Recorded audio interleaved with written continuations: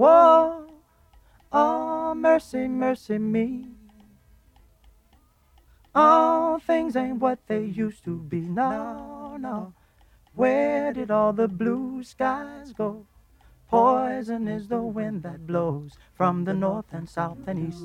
Hello and welcome to another episode of Material Analysis, episode 15, Climate Change. Today we are joined by three co-hosts. Apart from myself, Pramod, there's there's Bella.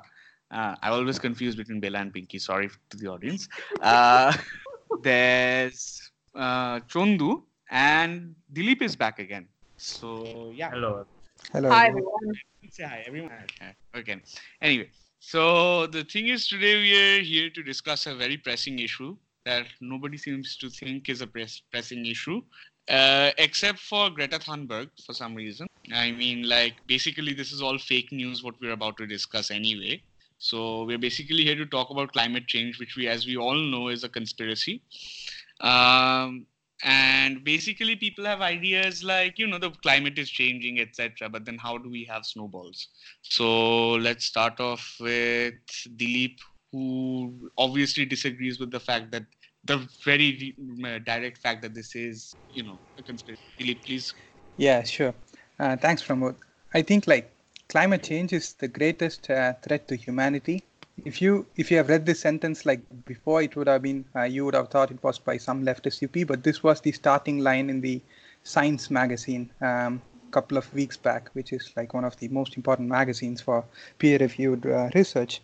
And what is obvious about climate change is that the evidence for anthropogenic warming is actually unequivocal, which says the IPCC, which means that the human activities are causing climate change or driving up global warming is something that is beyond debate, that has been settled. There is more than 95% probability that it is obviously us we are causing this. And how we are causing this is that after industrial revolution, we have actually emitted greenhouse gases such as carbon dioxide, methane, or NOx, which actually traps heat and then sends it back to Earth, which warms it up. So we know that the climate has warmed up the global mean surface temperature to 1 degree Celsius more than it was in the pre-industrial levels. And to be clear, the GMST, the global mean surface temperature, is different from actual weather. So when you see outside, you see a snowball, it doesn't mean the Earth is not warming up because the GMST is measured using sophisticated mechanisms. And what we actually also know is that a major part of this warming has come in the past 35 years, which is kind of the neoliberal acceleration era. And we see major effects of what has happened after we have had 1 degree Celsius warming. So we see that the ice is melting, the Arctic ice is melting a lot, almost 286 billion tons a year.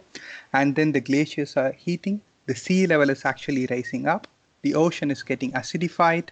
And then instead of having 280 ppm carbon dioxide in the air, we actually have 400 ppm of carbon dioxide. So there is an important body called as Intergovernmental Panel of Climate Change, the IPCC, which actually is the the consortium of numerous scientists who present scientific evidence which are beyond debate. So they don't take the research that is happening now. They are pretty conservative in their conclusions, mind you, and they are not known for hyperbole. So what they actually say is that we have to change the society in the radical and unprecedented manner that has not happened in actual human history to thwart what we can call as catastrophe. So what they actually suggest is that we have to cut down our emissions, cut down CO2 especially, and also methane and NOx, so that the global mean surface temperature does not go beyond 1.5 degrees Celsius. So they list the benefits of having actually 1.5 degrees Celsius as the top mark and not going to 2 degrees Celsius. So the first question to ask is that we are already at 1 degree Celsius. Does this mean anything? Of course, it actually does. 50% of coral reef in the Great Barrier in Australia has actually completely died off. And if you actually want to know, 25% of marine ecosystems depend on coral reefs, and eventually millions of lives are dependent on that. We have 3 times more marine heat waves due to this. The West Antarctic ice sheet has already melted to a large extent, and we are having long and intense fire seasons in the Arctic. So what I'm talking is that this is at this particular moment at 1 degree Celsius. So what actually happens when we go to 1.5 degrees Celsius? This is where you have to also understand what's important to be known as feedback loop. So once you actually have CO2 emissions, which heats up the earth, it eventually actually melts a lot of ice, and the ice stores CO2, and then it eventually releases more CO2 into the atmosphere, and then we have more and more heating. This is called as positive feedback loop. So when you have warming that you want to limit to 1.5 degrees Celsius, this is why the IPCC is emphasizing about it. If you have 2 degrees Celsius, the heat waves would be 32 times longer than it is in 1.5 degrees Celsius. There will be 93 times more death. So we will have a long, prolonged drought cycle at 2 degrees Celsius. We will almost have 18% of the insects will be gone, 16% of plants will be gone, 8% of vertebrates will be gone, and you will see diseases to an extent that we don't actually comprehend at this point of time. So we'll have a great increase in marine heat waves, and we will have actually an ice-free Arctic summer for every 10 years, starting in 2100, if we actually reach 2 degrees Celsius. And at 2 degrees Celsius, I was telling you, at 50% of just the Australian coral reef is gone. At 2 degrees Celsius, the entire coral reef of the world will be gone. So it means 100% of coral reef would be absolutely gone. And then you'll have 2.5 million kilometers of permafrost actually being lost. Which, how does it translate into human cost? The UN says that 400 people will be actually facing acute water scarcity, and we will have hundreds of millions of climate refugees. We had 1 million in Syria, and we know how it turned out. And then we can go on and on how it will be for the malnutrition, and how much of wildfires it will cost. And of course, like, you will have entire cities, and especially the urban ones, completely underwater due to massive flooding. In fact, one of the curious things is that they estimated, especially in this massive review in Science, that they actually estimated there will be intense cyclones instead of the usual tropical cyclones. What this actually means is that the intensity and the frequency of these, crazy cyclones would increase, which means the damage that is caused due to these cyclones would be greater than the entire GDP of the island states, which, for instance, Sri Lanka or Bangladesh, which is why one of the representatives from Marshall Islands called it climate genocide. So you can actually understand these have like really grave consequences. So if you want to talk about 3 degrees Celsius, we don't need to actually talk about 3 degrees Celsius, because the entire of Miami and Jakarta will be underwater. And there will be like 20 times more flooding in India. And, why they actually don't even talk about 4 degrees Celsius anymore. The scientists don't talk about 4 degrees Celsius because they know it's complete Armageddon. At 3 degrees Celsius, the entire civilization is at stake. And at 4 degrees Celsius, we don't even know what, it's going to be much horrible than we can actually imagine. So after telling you all this, I'm just going to say that at the rate of emission that we are going now, business as usual, as they call it, we are going to at least 4 to 5 degrees Celsius. Let's start the conversation. Very well put. Actually, can I ask you to elaborate a little bit about what you mentioned about, say, things like cycle? So there's a difference between, say, weather patterns which tend to shift, and then extreme weather events like cyclones, flooding, right. monsoons, and so on. What do we say to people who are hesitant to attribute it to climate change entirely? Like, for instance, how do you say that something like the cyclone that flattened Bahamas, for instance, right? Right. So that's true. So, for instance, whenever we have an extreme weather event, the issue is that the question always rises: is it due to climate change? Because the extreme weather events has always happened throughout the history of the Earth. But what we can say with a lot of certainty is that a lot of these weather events that we are seeing now and what we are going to see has a greater chance to occur simply because we have warmed up the Earth so much. So that we have actually nailed down the evidence. That is, the probability increases much higher due to warming. So we cannot, let's say, like, one can never say it's entirely correlated. Like, this is like saying, Yes. it's impossible to prove kind of the negative, but we can say with a huge degree of certainty. In fact, I remember in IPCC reports, they have different shades of certainty, like we are certain, we are very certain, we are absolutely certain, and so on and so forth, like this. So we can say with actually huge degree of certainty that these things can be correlated directly to climate change, especially the extreme weather events. Right. Right. I have a question. So, in a lot of people basically object to concern about climate change I mean, the ones who are, a little more scientifically minded than outright denialists. They say that natural climate change has happened throughout Earth's geological history, right? And we have had scenarios in which, the mean surface temperature was much higher than it is at present, right? And so and life went on, etc. And a lot of people would argue that human technology can, for instance, compensate with that, can compensate for that, for instance. So and like, for instance, the point you're making regarding coral reefs, because I've actually seen people making the argument that people are saying that there'll be massive reef extinction throughout the world, but they'll point out that in the past the Earth was warmer and corals have been kind of like been there for millions and millions of years, right, through these periods. So how would someone answer that, and how is this different? Yeah, for the reef, I think there is plenty of evidence by now, because like this is one of the important things, and I think like difficult things to model, because like if you actually model the coral reefs dying, you would see that they remain pretty healthy up until what they call as the tipping point, after which they completely die. So when they try to actually model these research, when they try to actually understand through experiments, those things are clear to them. At least from the the giant reviews, it seems that it is completely clear to them that at 2 degrees Celsius of warming, it would be enough for the coral reefs to actually completely die. So, but in terms of like whether or not we have had we have had ice ages before, we have had extreme weather events before, but the thing with climate change is that we are talking about the collapse of ecosystems. That's why they call it as like the 6th mass extinction event, because I think like we have having 140,000 species that is dying like every few months or so. So these things we are actually completely seeing by now, and we are also seeing that the reproductive patterns have completely shifted, and the entire marine ecosystems are and even the for the vegetation to an extent is shifting to higher latitudes and higher altitudes. So these are all already an indication of what's going to happen. And like we as a human civilization, we are built upon this way that we are located. We build our complete civilization near coasts, near cities, near oceans.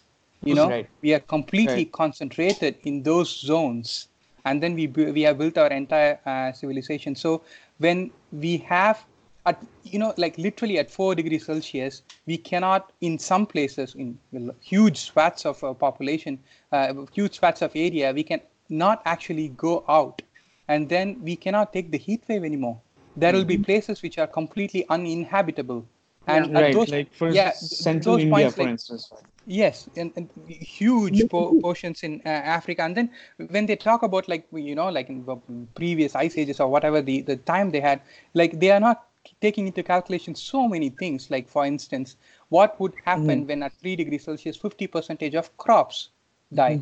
How are we going to how are we actually going to feed populations?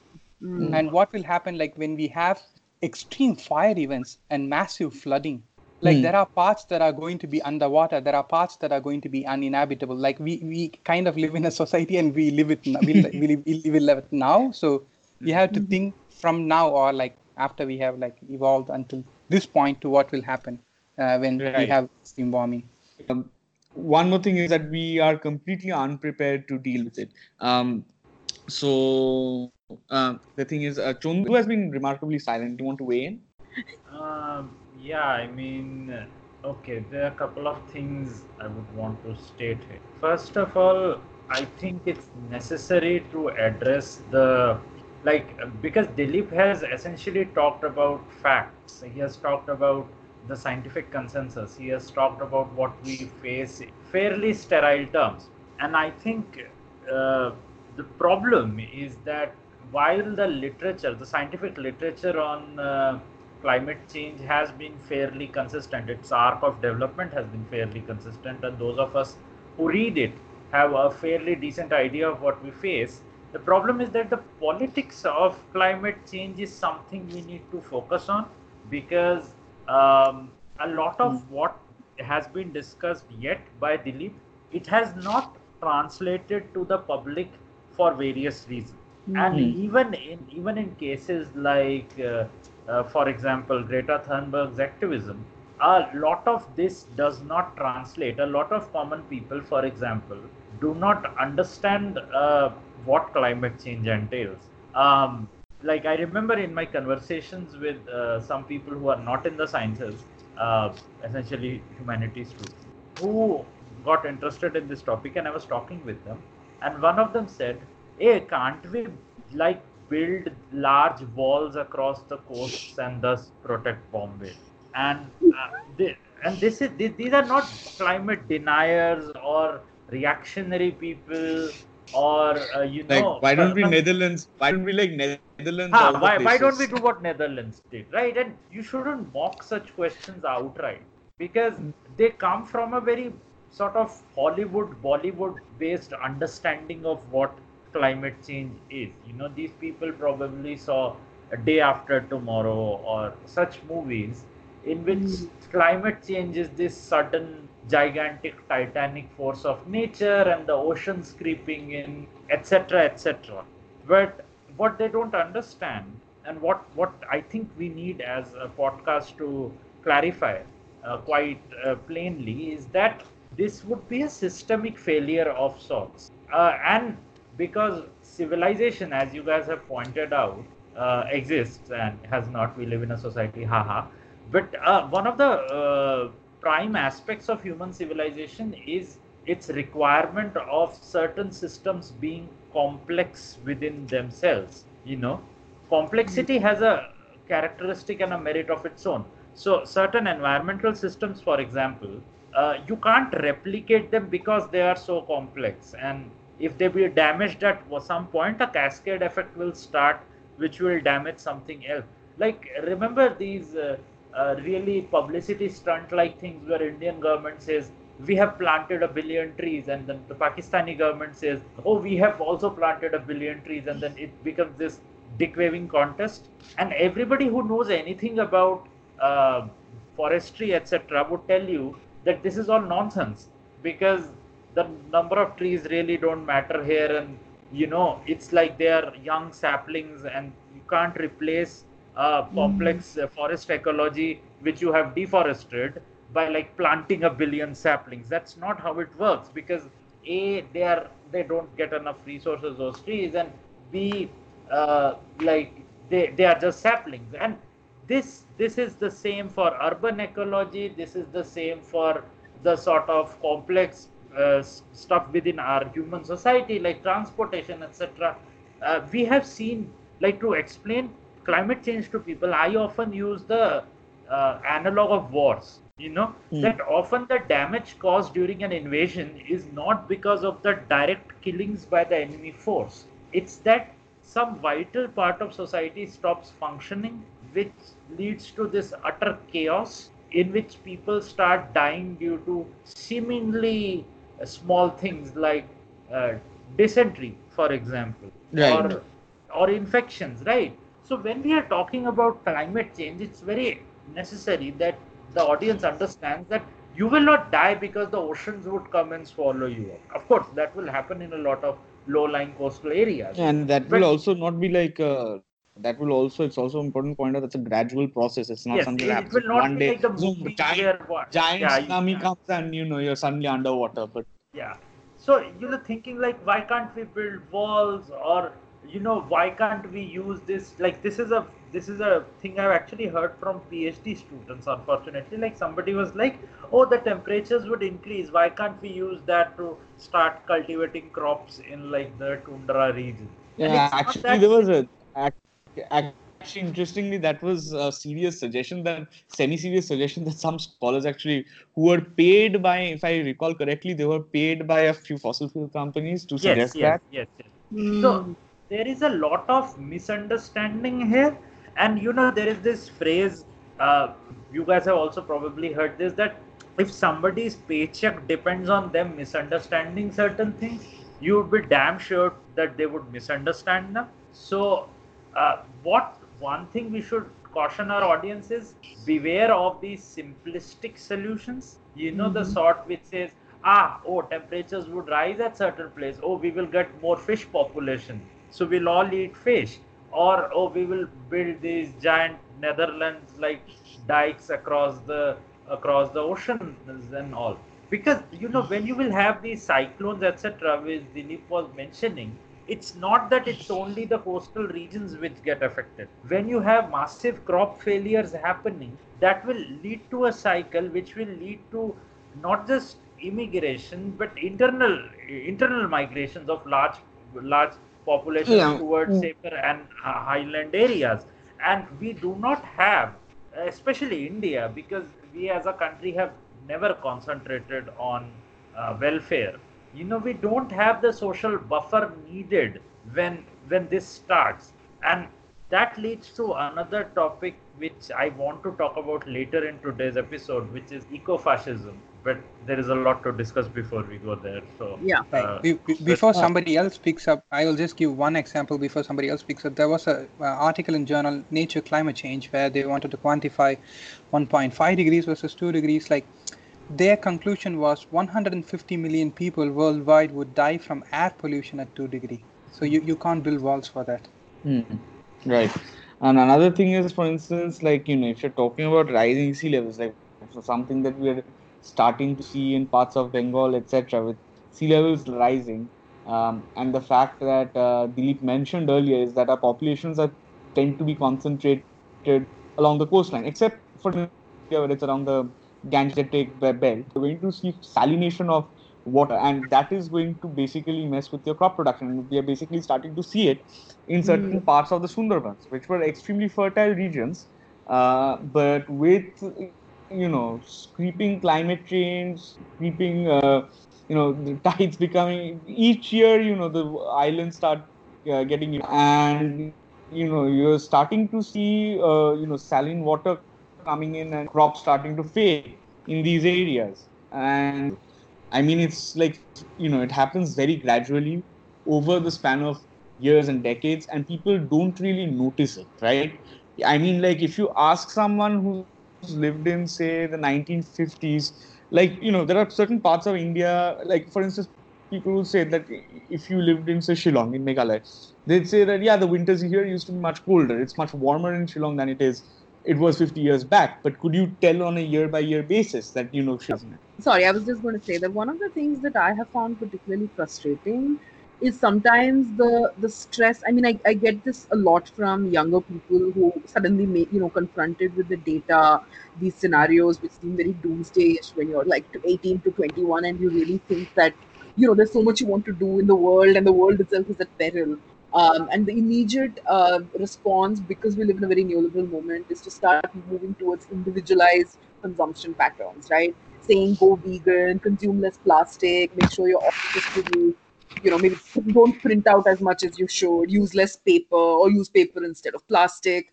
And a lot of these solutions are obviously adopted by corporations and organizations that are trying to get green credentials and so on. Now that actually climate change has become part of the discourse and you know that you have to reduce carbon emissions, some of these changes that they're recommending, I think, seem very progressive, but at some point, it's the enormity and the scale of change required at this current moment, I think, is something that actually misses a lot of people.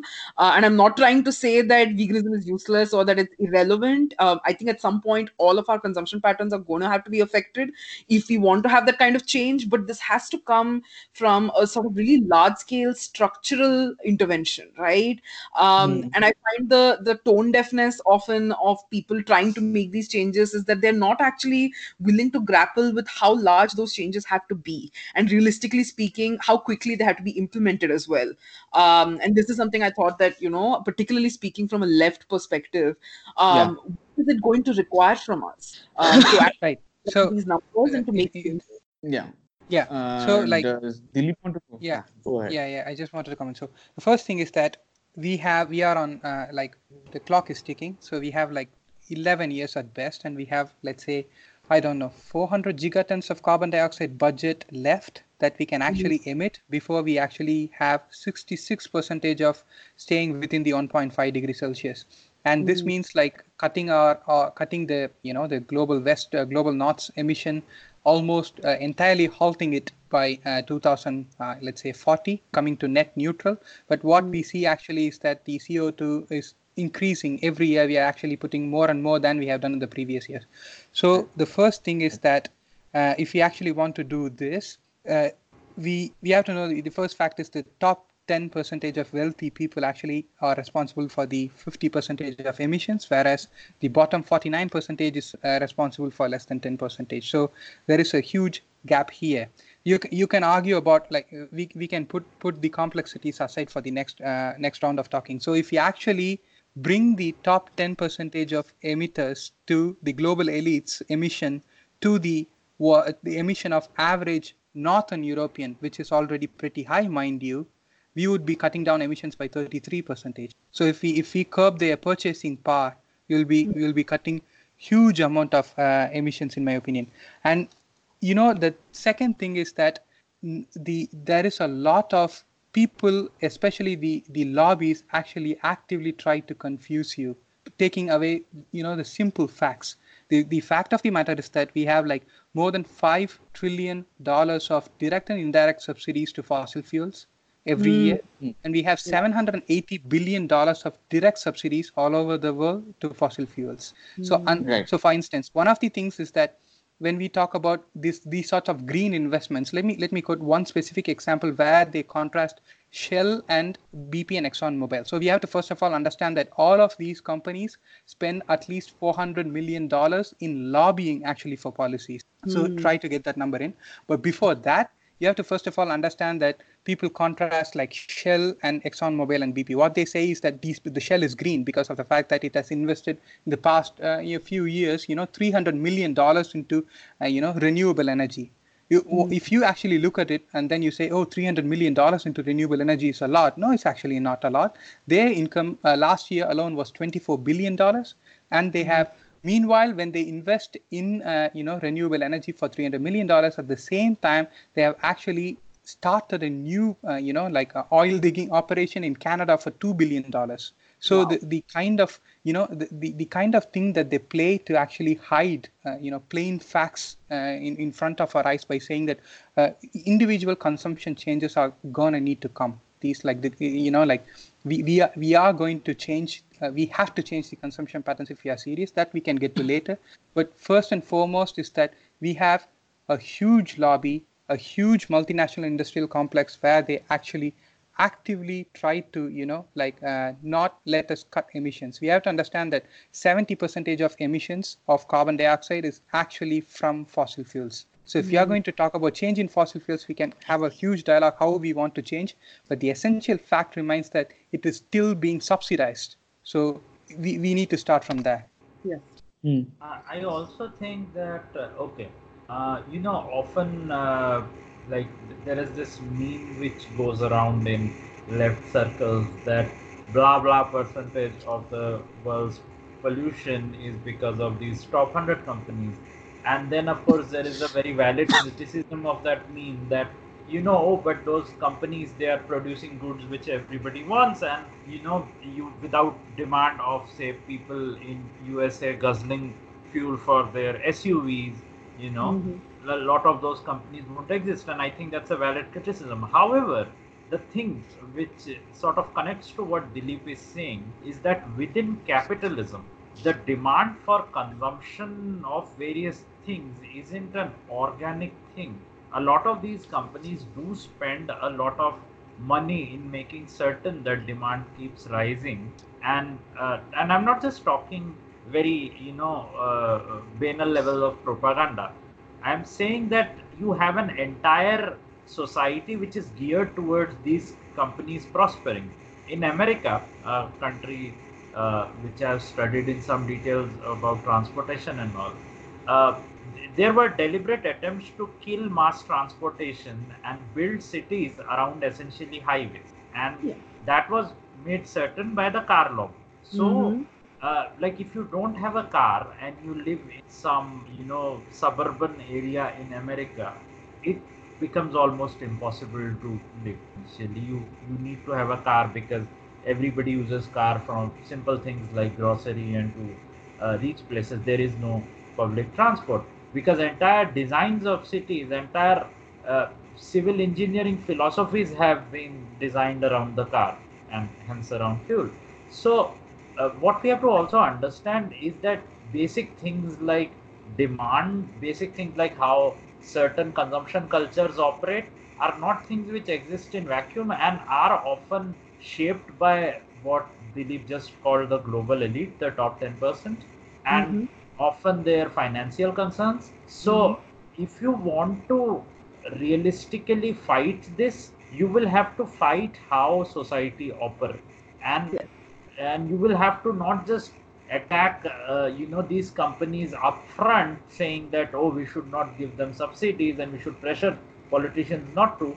We have to get their influence out of various kind of lobbying, including agricultural lobbying, vehicular lobbying, regulations that, so for example, why does not, like right now in India, there is this increased thrust year after year to privatize large parts of the public transportation networks, the railways, etc. And people don't oppose that because a lot of people think that private is better, sarkari is bad, and things like that.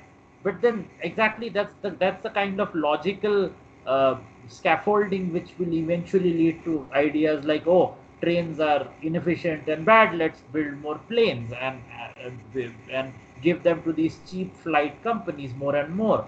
But as anybody would tell you, is that flights are very bad for the environment, and high speed trains are always a better thing to develop than planes. And those are the sort of things which are often not, I mean, yes, sure, they are driven by demand, but then those demands are also socially constructed, and capitalism does play a hand in that. So where these large policies are coming from, you have to sort of keep fighting that as well. So, Yeah, before anybody goes to the other point, I just want to make two simple points. Like when we talk about the consumption and whether it's global elites or it's just a general consumption, take away all these points, but just to lock this fact in that if you actually take U.S. imperial actions and how they Mm-hmm. have built their military industrial complex, that is like a nation state. I think they are probably at the 8th largest emitter. Hitler. We can just get away with this like what consumption are we talking about here?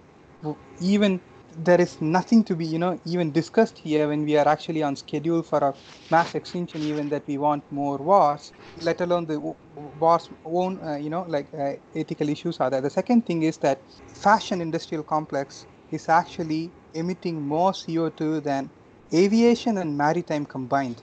Wow. This is something like I got to know very lately.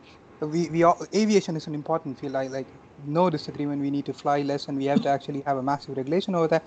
But fashion, just this, like the notion of beauty that is constructed into like our discourse, it has propelled this massive expansion, and then more and more waste cloths, and then it's completely going into the landfill, which actually furthers land acidification and more CO2 emission. This is why I think like there is a lot of role to play, not just the bourgeois climate change movement, but also, for instance, like the leftist feminist movement, who often have to like they do, and they have to make it central that you criticize the notion of capitalist constructed beauty, then you add the fashion industrial complex to it and how it operates and how it actually destroys the environment. Right, right. So I want to like make a certain point over here. We talk about what industries are responsible and what you know percentage of what is being bought, but I still think it's important to discuss what are the possible policy options that we have. And the thing is that we can talk about how our cities are constructed in this way, our economy is set up in this way, but this is the hand we've been dealt with. I mean, we don't have any other hand. And within these policy options, one of the probable policy options was obviously that of carbon taxes. Now, when Emmanuel Macron did try imposing carbon taxes in France, that met with almost violent opposition, massive resistance to that policy. And I think it's very important to realize that within the context of the current economic setup, now you can go criticize Macron on a bunch of things, and a lot of leftists have. They said that maybe you should have bolstered the welfare state, maybe you should have done this, maybe you should have done that. But at the same time, it is also important that just as we're talking about cultural ways of reducing demand. We're talking about a cultural aspect of reducing demand. The fact is that if we're talking about any specific policy that is designed to reduce demand, especially demand for, say, fossil fuels, you are going to see a strong pushback against it, and a pushback that most of us are not. A lot of us can be like, we can even acknowledge the reality of climate change. We might be acknowledging that we need to do something about it, but there is always that question that what when we actually have to face hype, which is going to happen anyway, right? I mean, like, there is no way that if petrol prices are cheap, that we'll stop using petrol, right? Petrol prices need to go up for us to stop using it. If it's cheap, if it's cheaper than, say, other forms of energy, we will keep using petroleum products. So it has to go up in price. But once that goes up in price, how do we react to that? And the thing is that as the example of France, and France being a first world country with relatively less inequality than many other societies, with a relatively strong welfare state, etc. And you saw this kind of reaction happening in France. And interestingly, for instance, leftist platforms like the Democratic Socialists of America, the Labour Party, etc., all of them had proposals, or they were discussing this. Activist groups were discussing carbon taxes or carbon tax prior to what had happened in France. And the moment this happened, the discourse suddenly shifted. The question is that when ultimately any sort of policy that will one thing that people will have to realize is that any sort of policy will happen, it will be about changing consumption patterns. And this is why I'm not very optimistic, as much as I'd like to think that there's hope. I'm actually not very hopeful that we are headed on anything apart from the business as usual 4 to 5 degrees warming future that we are headed for. But the thing is, and one of the reasons I think that is going to be the case is that you can say that let's hold companies accountable, etc. These 100 largest companies or whatever.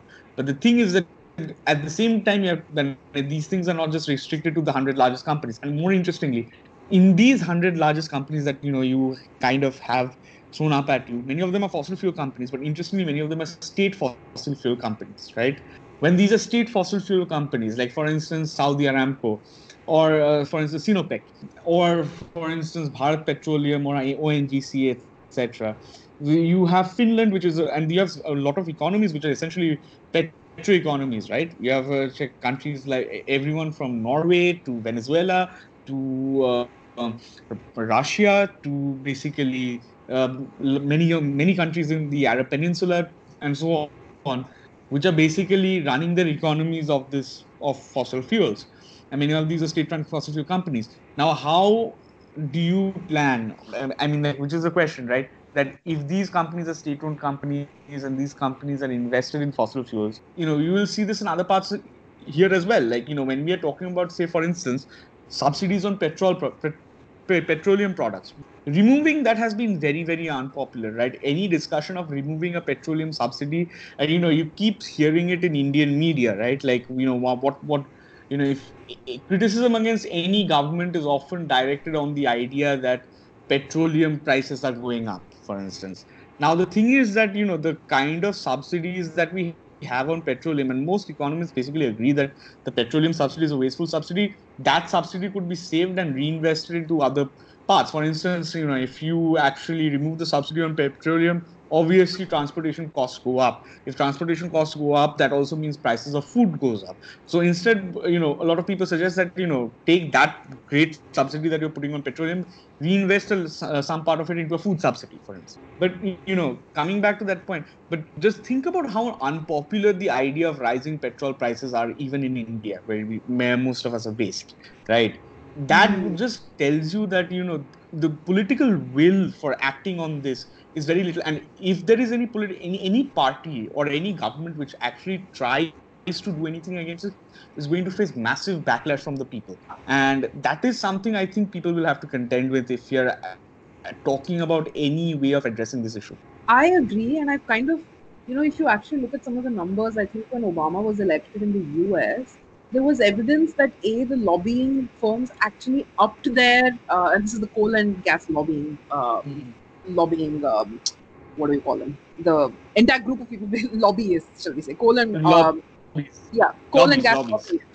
Coal and gas lobbyists actually managed to increase a tremendous amount of money to start spreading, a lot of climate denial propaganda. Basically, there was a huge sort of spike in, I think the Koch brothers in particular, I remember reading about this, were instrumental through many different arms persuading, Republican Senate and Congress members, which, I think when Obama won, actually, they had the Democrats who did not have a majority in the Congress and Senate.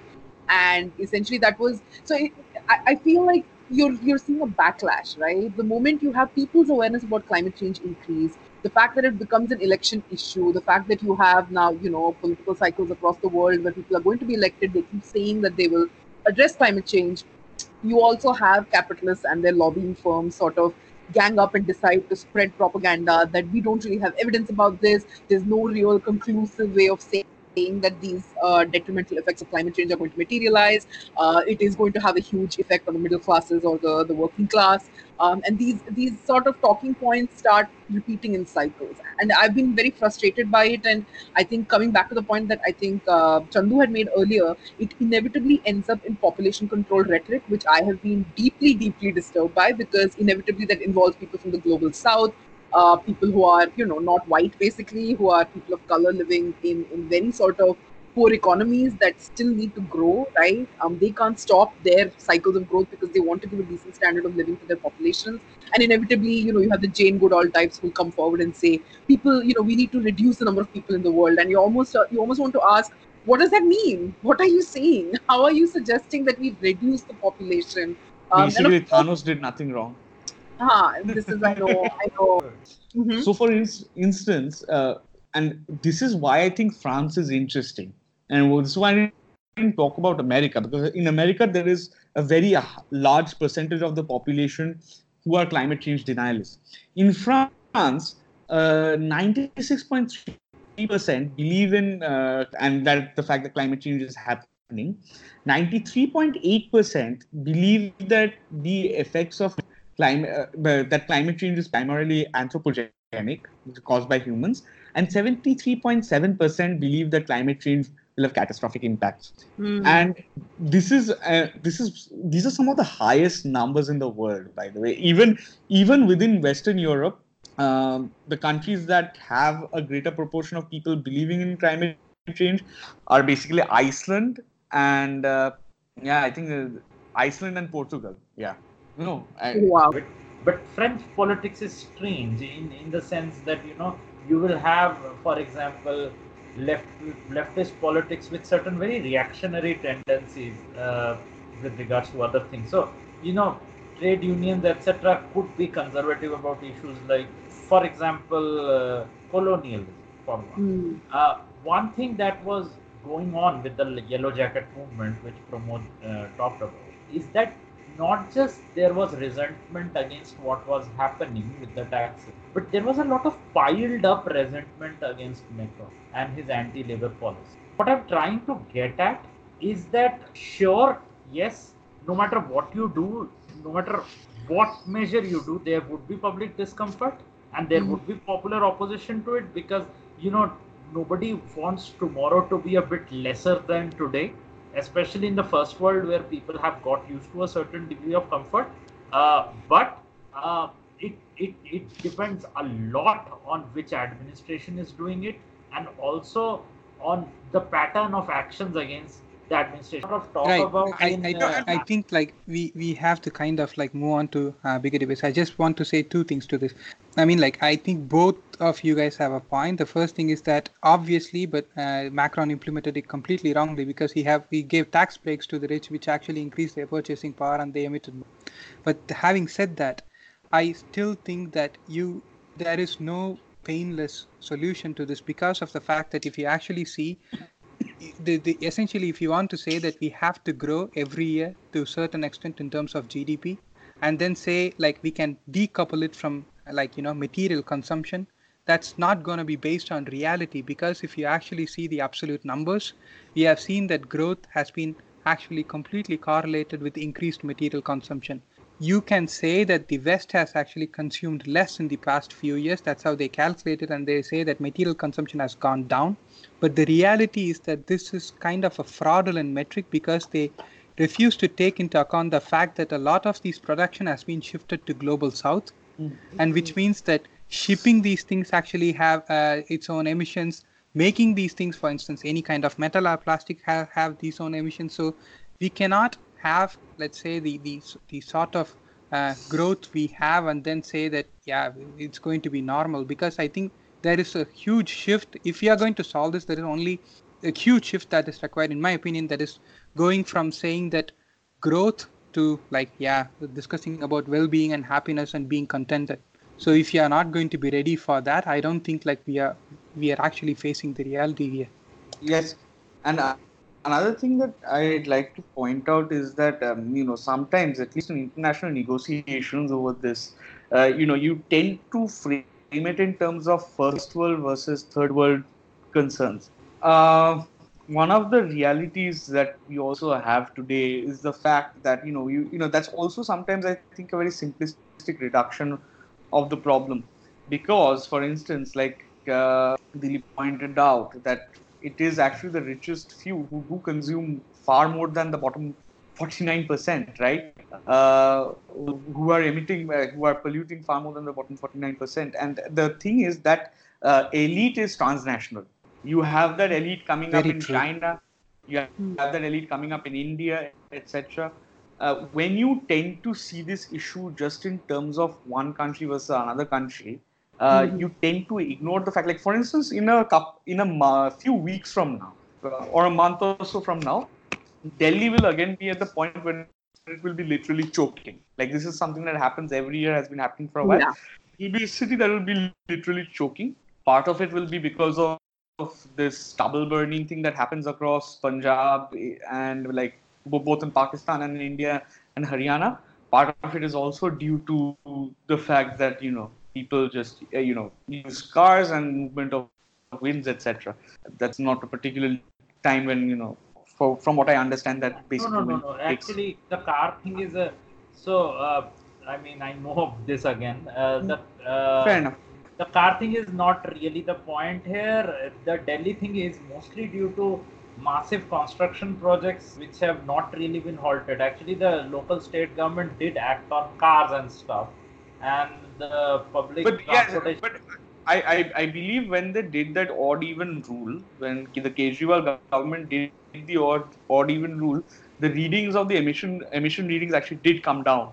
But it did. But was again, that there was it was not like I said, it was not going to make a huge dent.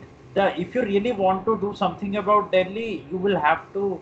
That's actually missing. No, so that's partly missing my point, because my point is that even when you had that odd even rule thing coming along, there was a massive backlash amongst the elite of Delhi, who basically. True, but then that backlash was balanced out by it was strangely somewhat popular. Like people started saying that. It might have been a strangely popular move, but at the same time, the policy doesn't exist anymore, as far as I understand. Which basically it doesn't, because it became hard to justify it. Like the justification was that it would reduce pollution, but ultimately, like I said, in Delhi, if you want to reduce pollution, you will have to have regulations over the construction stuff, and you will have to do better negotiation with the neighboring states where the stubble burning is happening. But overall, I agree with your point. I'm not disagreeing with your point that sort of hashing this to a simplistic sort of that we can get things done which will essentially be popular with the majority of people and somehow manage to keep up living standards, etc. Another thing I want to like point out here, that when we are talking, another point that was raised by people in the Marshall Islands, that this is basically climate genocide.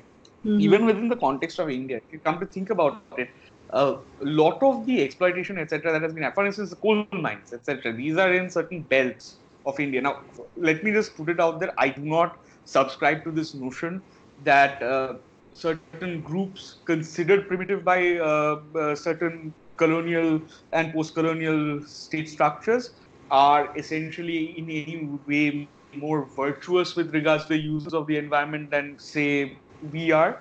But at the same time, I will say this, that there have been ad hoc justification for the expansion of mines, for the acquisition of land in these areas on the pretext of industrialization and overall development, which have also had a massive environmental impact, and sometimes in terms of a massively expanding carbon footprint. For instance, coal mines, right? Steel mines, and these factories that have been created all over India. Whom do these things actually directly benefit? It's actually not the locals, because the locals, if you actually think about it, all these left-wing radical leftist movements that have happened here have been very, very opposed to this kind of resource exploitation and development projects that have been happening, that the Indian state has been pushing, or the state governments have been pushing in these areas. In that sense, we also tend to ignore that even a lot of these development projects that we talk about, and when we simplistically reduce it to a question of first world development versus third world development, we also tend to ignore certain things that sometimes it's not like the entire sometimes the most marginalized people in the third world don't actually oppose this kind of development. Secondly, like people talk a lot about Greta Thunberg at going and talking at the United Nations, and they tend to fixate on her because she's this a white European from a very prosperous social democracy coming and quote unquote lecturing people on climate change. But they also tend to ignore that there was someone else, there were other people there as well. There were other children there as well. Someone who actually was from Brazil. Indigenous children, right? Indigenous young people across the world have been doing it for a while. Yeah. Yes, and one of the speakers who was just after her was from Brazil, and she was talking about Brazil. Like there was this, and interestingly, I saw that article posted on social media. And it was actually from the Mises Institute, which, if people know, Mises Institute is basically a right-wing libertarian institute, which was basically saying that people like Greta Thunberg basically just want the third world to remain poor, because Greta Thunberg and the people who were there, they were basically talking about Brazil a lot, and the fact that Brazil was engaging in massive deforestation in the Amazon, using controlled fires. And these indigenous activists had actually pointed, and it was not a demand that Greta Thunberg had come up with herself. It's something that the indigenous activists were talking about themselves. Yeah, another point that I'd like to point out is that the reason these things are happening in Brazil to a large extent is because of two main commodities, soybean and basically ranching. I mean, like for the production of meat, right? And we talk a lot about when you talk about consumption, we have to realize that this is also linked to our patterns of consumption. And I've seen people becoming, especially, I'm not talking about people in India in this case, I'm actually talking about people in America, etc. And they become very, very defensive when you talk farming for the sake of producing meat being a major problem. There's a massive resistance to this idea, and people just want to eat their hamburgers or whatever. But we also have to acknowledge I think you should elaborate here. Why did you differentiate India and America? Yes, because in India, India is actually one of the least meat-eating nations. I mean, like by per capita consumption of meat, India is one of the least. I think only Bangladesh is lower than it at this point in the consumption of chicken. I mean, like not fish, but like meat in general on a per capita basis. And And it's not America is one of because of, sorry, I was just going to say, and it's not just because of poverty alone, which I think a lot of people want yeah, to it's say. obvious. It's also because of certain cultural norms, some caste norms, etc. Yeah, yeah. But the thing is, in the Americas now, I'm not just talking about the USA. There is a massive demand for meat in say Brazil and Argentina and Uruguay and Yeah. Chile, the four biggest economies in Latin America, along with Mexico. So if we don't address that, we need to also address this. That But there was also, I and think, this consumption of meat sorry, I was and going one to of say the that instead of talking about consumption as telling people to just reduce demand, I think it's also talking about the scale of industrial farming, animal no, farming no, generally. I am because Yeah. I am because the thing is that this is not a consumption. If we actually go back 50, 60 years or even 100 years, we won't see this level of meat consumption in most families. This is Yeah. a thing that is very, very recent, and it's a very, very cultural thing that has been, linking the consumption of meat to prosperity, etc., Yes. and Yes. so on. There are cultural factors to this as well. I'm not just saying that this is something that is. I mean, demand does come from somewhere. It is not something that is like comes out of nowhere, obviously. But yes, Mm-hmm. we have to understand that. But the demand being a very big issue, which is driving this thing, is also important. So yeah. Right. I'll just finish with like 3 points before you guys can go on. The thing is that if you want to talk about emitters and taxing within countries or across countries and so on and so forth, there is a great paper called as Carbon Inequality from Kyoto to Paris by Thomas Piketty. So that's really a nice paper where Yeah. one of the conclusions is that he makes is that a real option is actually having country-wide taxes instead of like, there are also possibility for global taxes, for instance, like taxing aviation and people using first class like shit. So like that's a possibility, but also like imposing country-wide taxes within on the top emitters is also like really an effective strategy is what he shows. But there are like his conclusions are still conservative, I would say, but it shows the way that we have to go. That's one of the things. The second thing that I want to really emphasize that we actually missed is that, so look, we are going to have a 2 degrees Celsius world at least, nevertheless. Okay, that's already horrible, and we are talking about hundreds of millions of people's life at stake, especially at global south.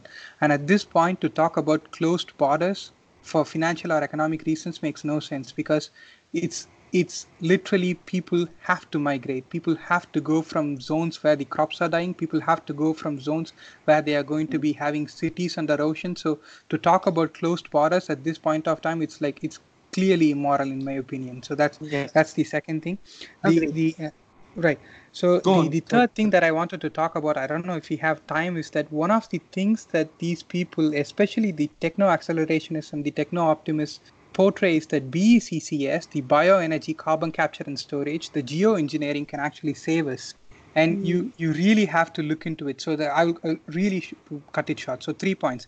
First is that this is clearly done to, kind of hide the facts in plain sight, because by saying that, we can actually capture it back, it derails the effort that we are going to put together now, like transforming into clean energy or like having real wealth tax, number one. Second, two is that we have like 3 plans actually in demonstration, and the technology is not there to say that we can scale up to 16,000 plans at some point of time is like literal insanity. The CCS has so many issues, and primarily the issue is that you have to actually burn a lot of biomass to actually build the plants, which means like completely stopping irrigation and crop growing in so many places. And if you are going to have, I say this seriously because all IPCC scenarios have CCS as upper and lower bound, in many upper bound cases, that they are saying that, we can't stop 2 degrees Celsius. We are going to have at least this amount of CCS. And that amount of CCS is actually having a larger sink of carbon capture, which means like a larger area that is required for carbon capturing than what we already have now in the entire planet. So this CCS is some enormous topic. So if you are going to talk about reasonable solutions, one of them, in my opinion, is huge amount of wealth tax and wealth redistribution inside and across countries. Second is actually having these budgets we have 400 gigatons of carbon dioxide budget. So the majority of this has to go to the global south for their own development. The third thing is like we can think about so many different solutions, whether we can go to different forms of renewable energy or the other things like regenerative farming, where we actually, the topsoil is already completely degraded. It has lost its capacity to actually act as a carbon sink. So if we can actually regenerate the capacity of the soil to actually capture back the carbon, that would solve enormous amount of problems. And as we can tackle time-bound issues like methane emissions and NOx emissions using some sort of innovative technologies. But the essential point is that even after doing all this, we have to realize that we cannot live like the way we are actually going on right now. The only way is transformatively think about it, from going from like spending this much on so much of stuffs to actually completely focus our life on being happy and our own well-being in terms of healthcare and learning through education and so on and so forth. These are the only possible options that are going to be left to us. One thing I'd like to just point out here is that there is a very good article by a very controversial blogger, which I think people should really read. It's by this Freddie de Boer. Freddie de Boer. Yeah. I think Clearly people say should now. read. Cite it. Clearly. Yes. So the Freddie de Boer, whom some of our audience might know as a very controversial blogger, has an article he wrote recently, a small blog post, and he basically talks about being realistic about climate change, and it's that we aren't going to stop climate change from happening, but at the same time, many of us are going to try and change it, but to be very realistic, the kind of mobilization that we need, Bernie Sanders and Alexandria Ocasio-Cortez, they are talking about a Green New Deal, but it's more appropriate to basically make a comparison with a world war, right? And the kind of mobilization that you need to keep climate change at quote-unquote safe levels, or even manage it to around 2 degrees Celsius, is something that will require mobilization at that scale. And secondly, it will require a coordination amongst different nation states that is basically unheard of in humanity. Right. And that is actually why, I think, most of us, a lot of us are very, very pessimistic about what will happen in the future. I actually want to say something to that, because I've been unusually quiet in today's episode anyway. And yes.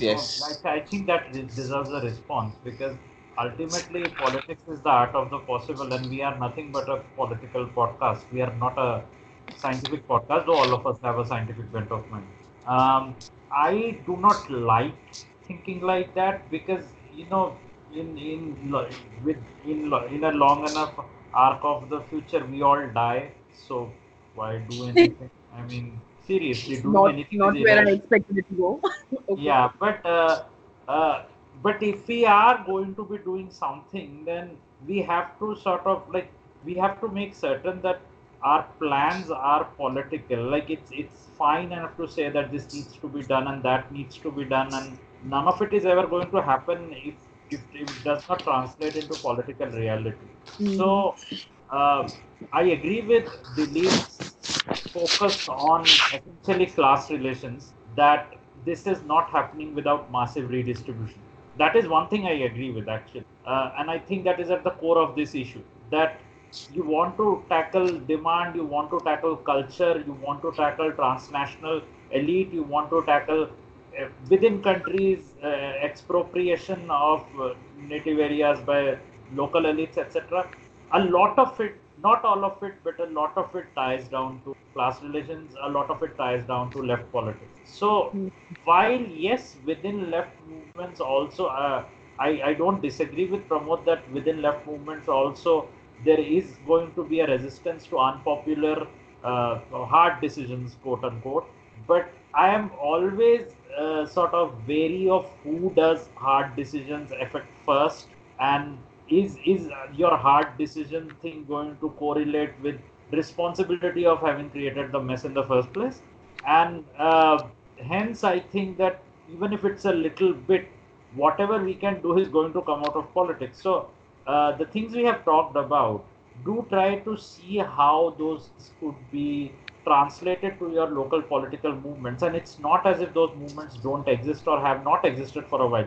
Of course, there is a current recently revived popular stuff going around, but these things have always been a part of left-wing politics. and often there is wrong-headed utopianism which comes with some of it. For example, there are people who would defend some of the actions of global south countries which pollute the environment, and they would say that, oh, but these are not imperialist countries. And of course you have to be evolved enough as a leftist to to call out bullshit when you see it, essentially.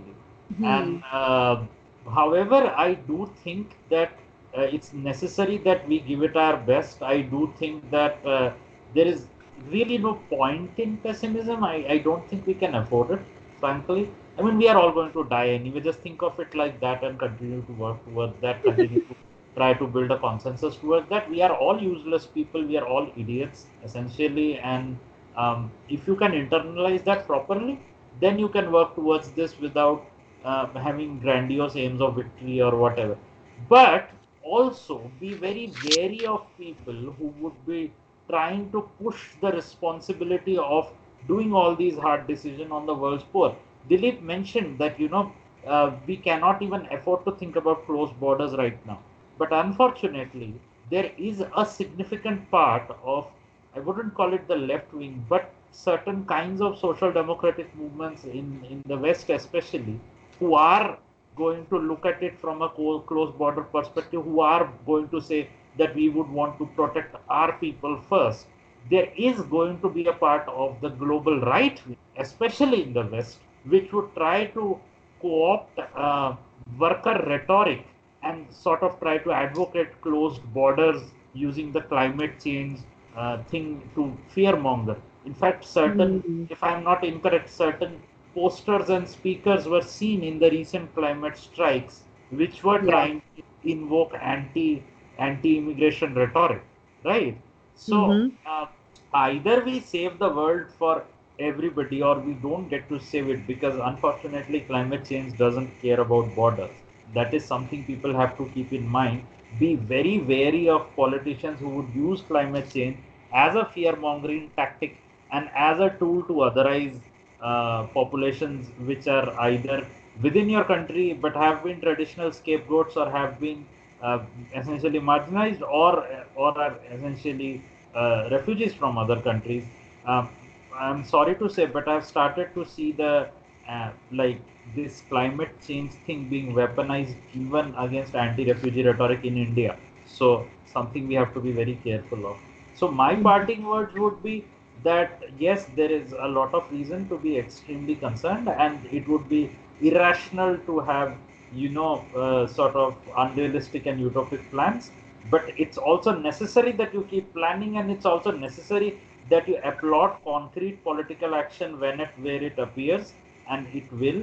And you should try to instigate such actions locally wherever you may be. That's my take on it. I completely agree. The only last word that I want to say is that this is actually an emergency. So if we can internalize that, a lot of actions can spring from it. However much we can do, we have to try. But this is an emergency. Agreed, seconded. All of you are very smart and said some very smart things. That's literally it. So you just heard me and all of my co-panelists talk about climate change. I hope that was an interesting discussion. Please follow us on Twitter, follow us on SoundCloud. We are about to become India's most popular leftist podcast. So just push us over the line, please. And do pay us money on Patreon, because we're producing this content for you and everything. So we'd like to get something in return for that. Anyway, thank you, and signing off. Bye bye. Bye bye. Bye bye.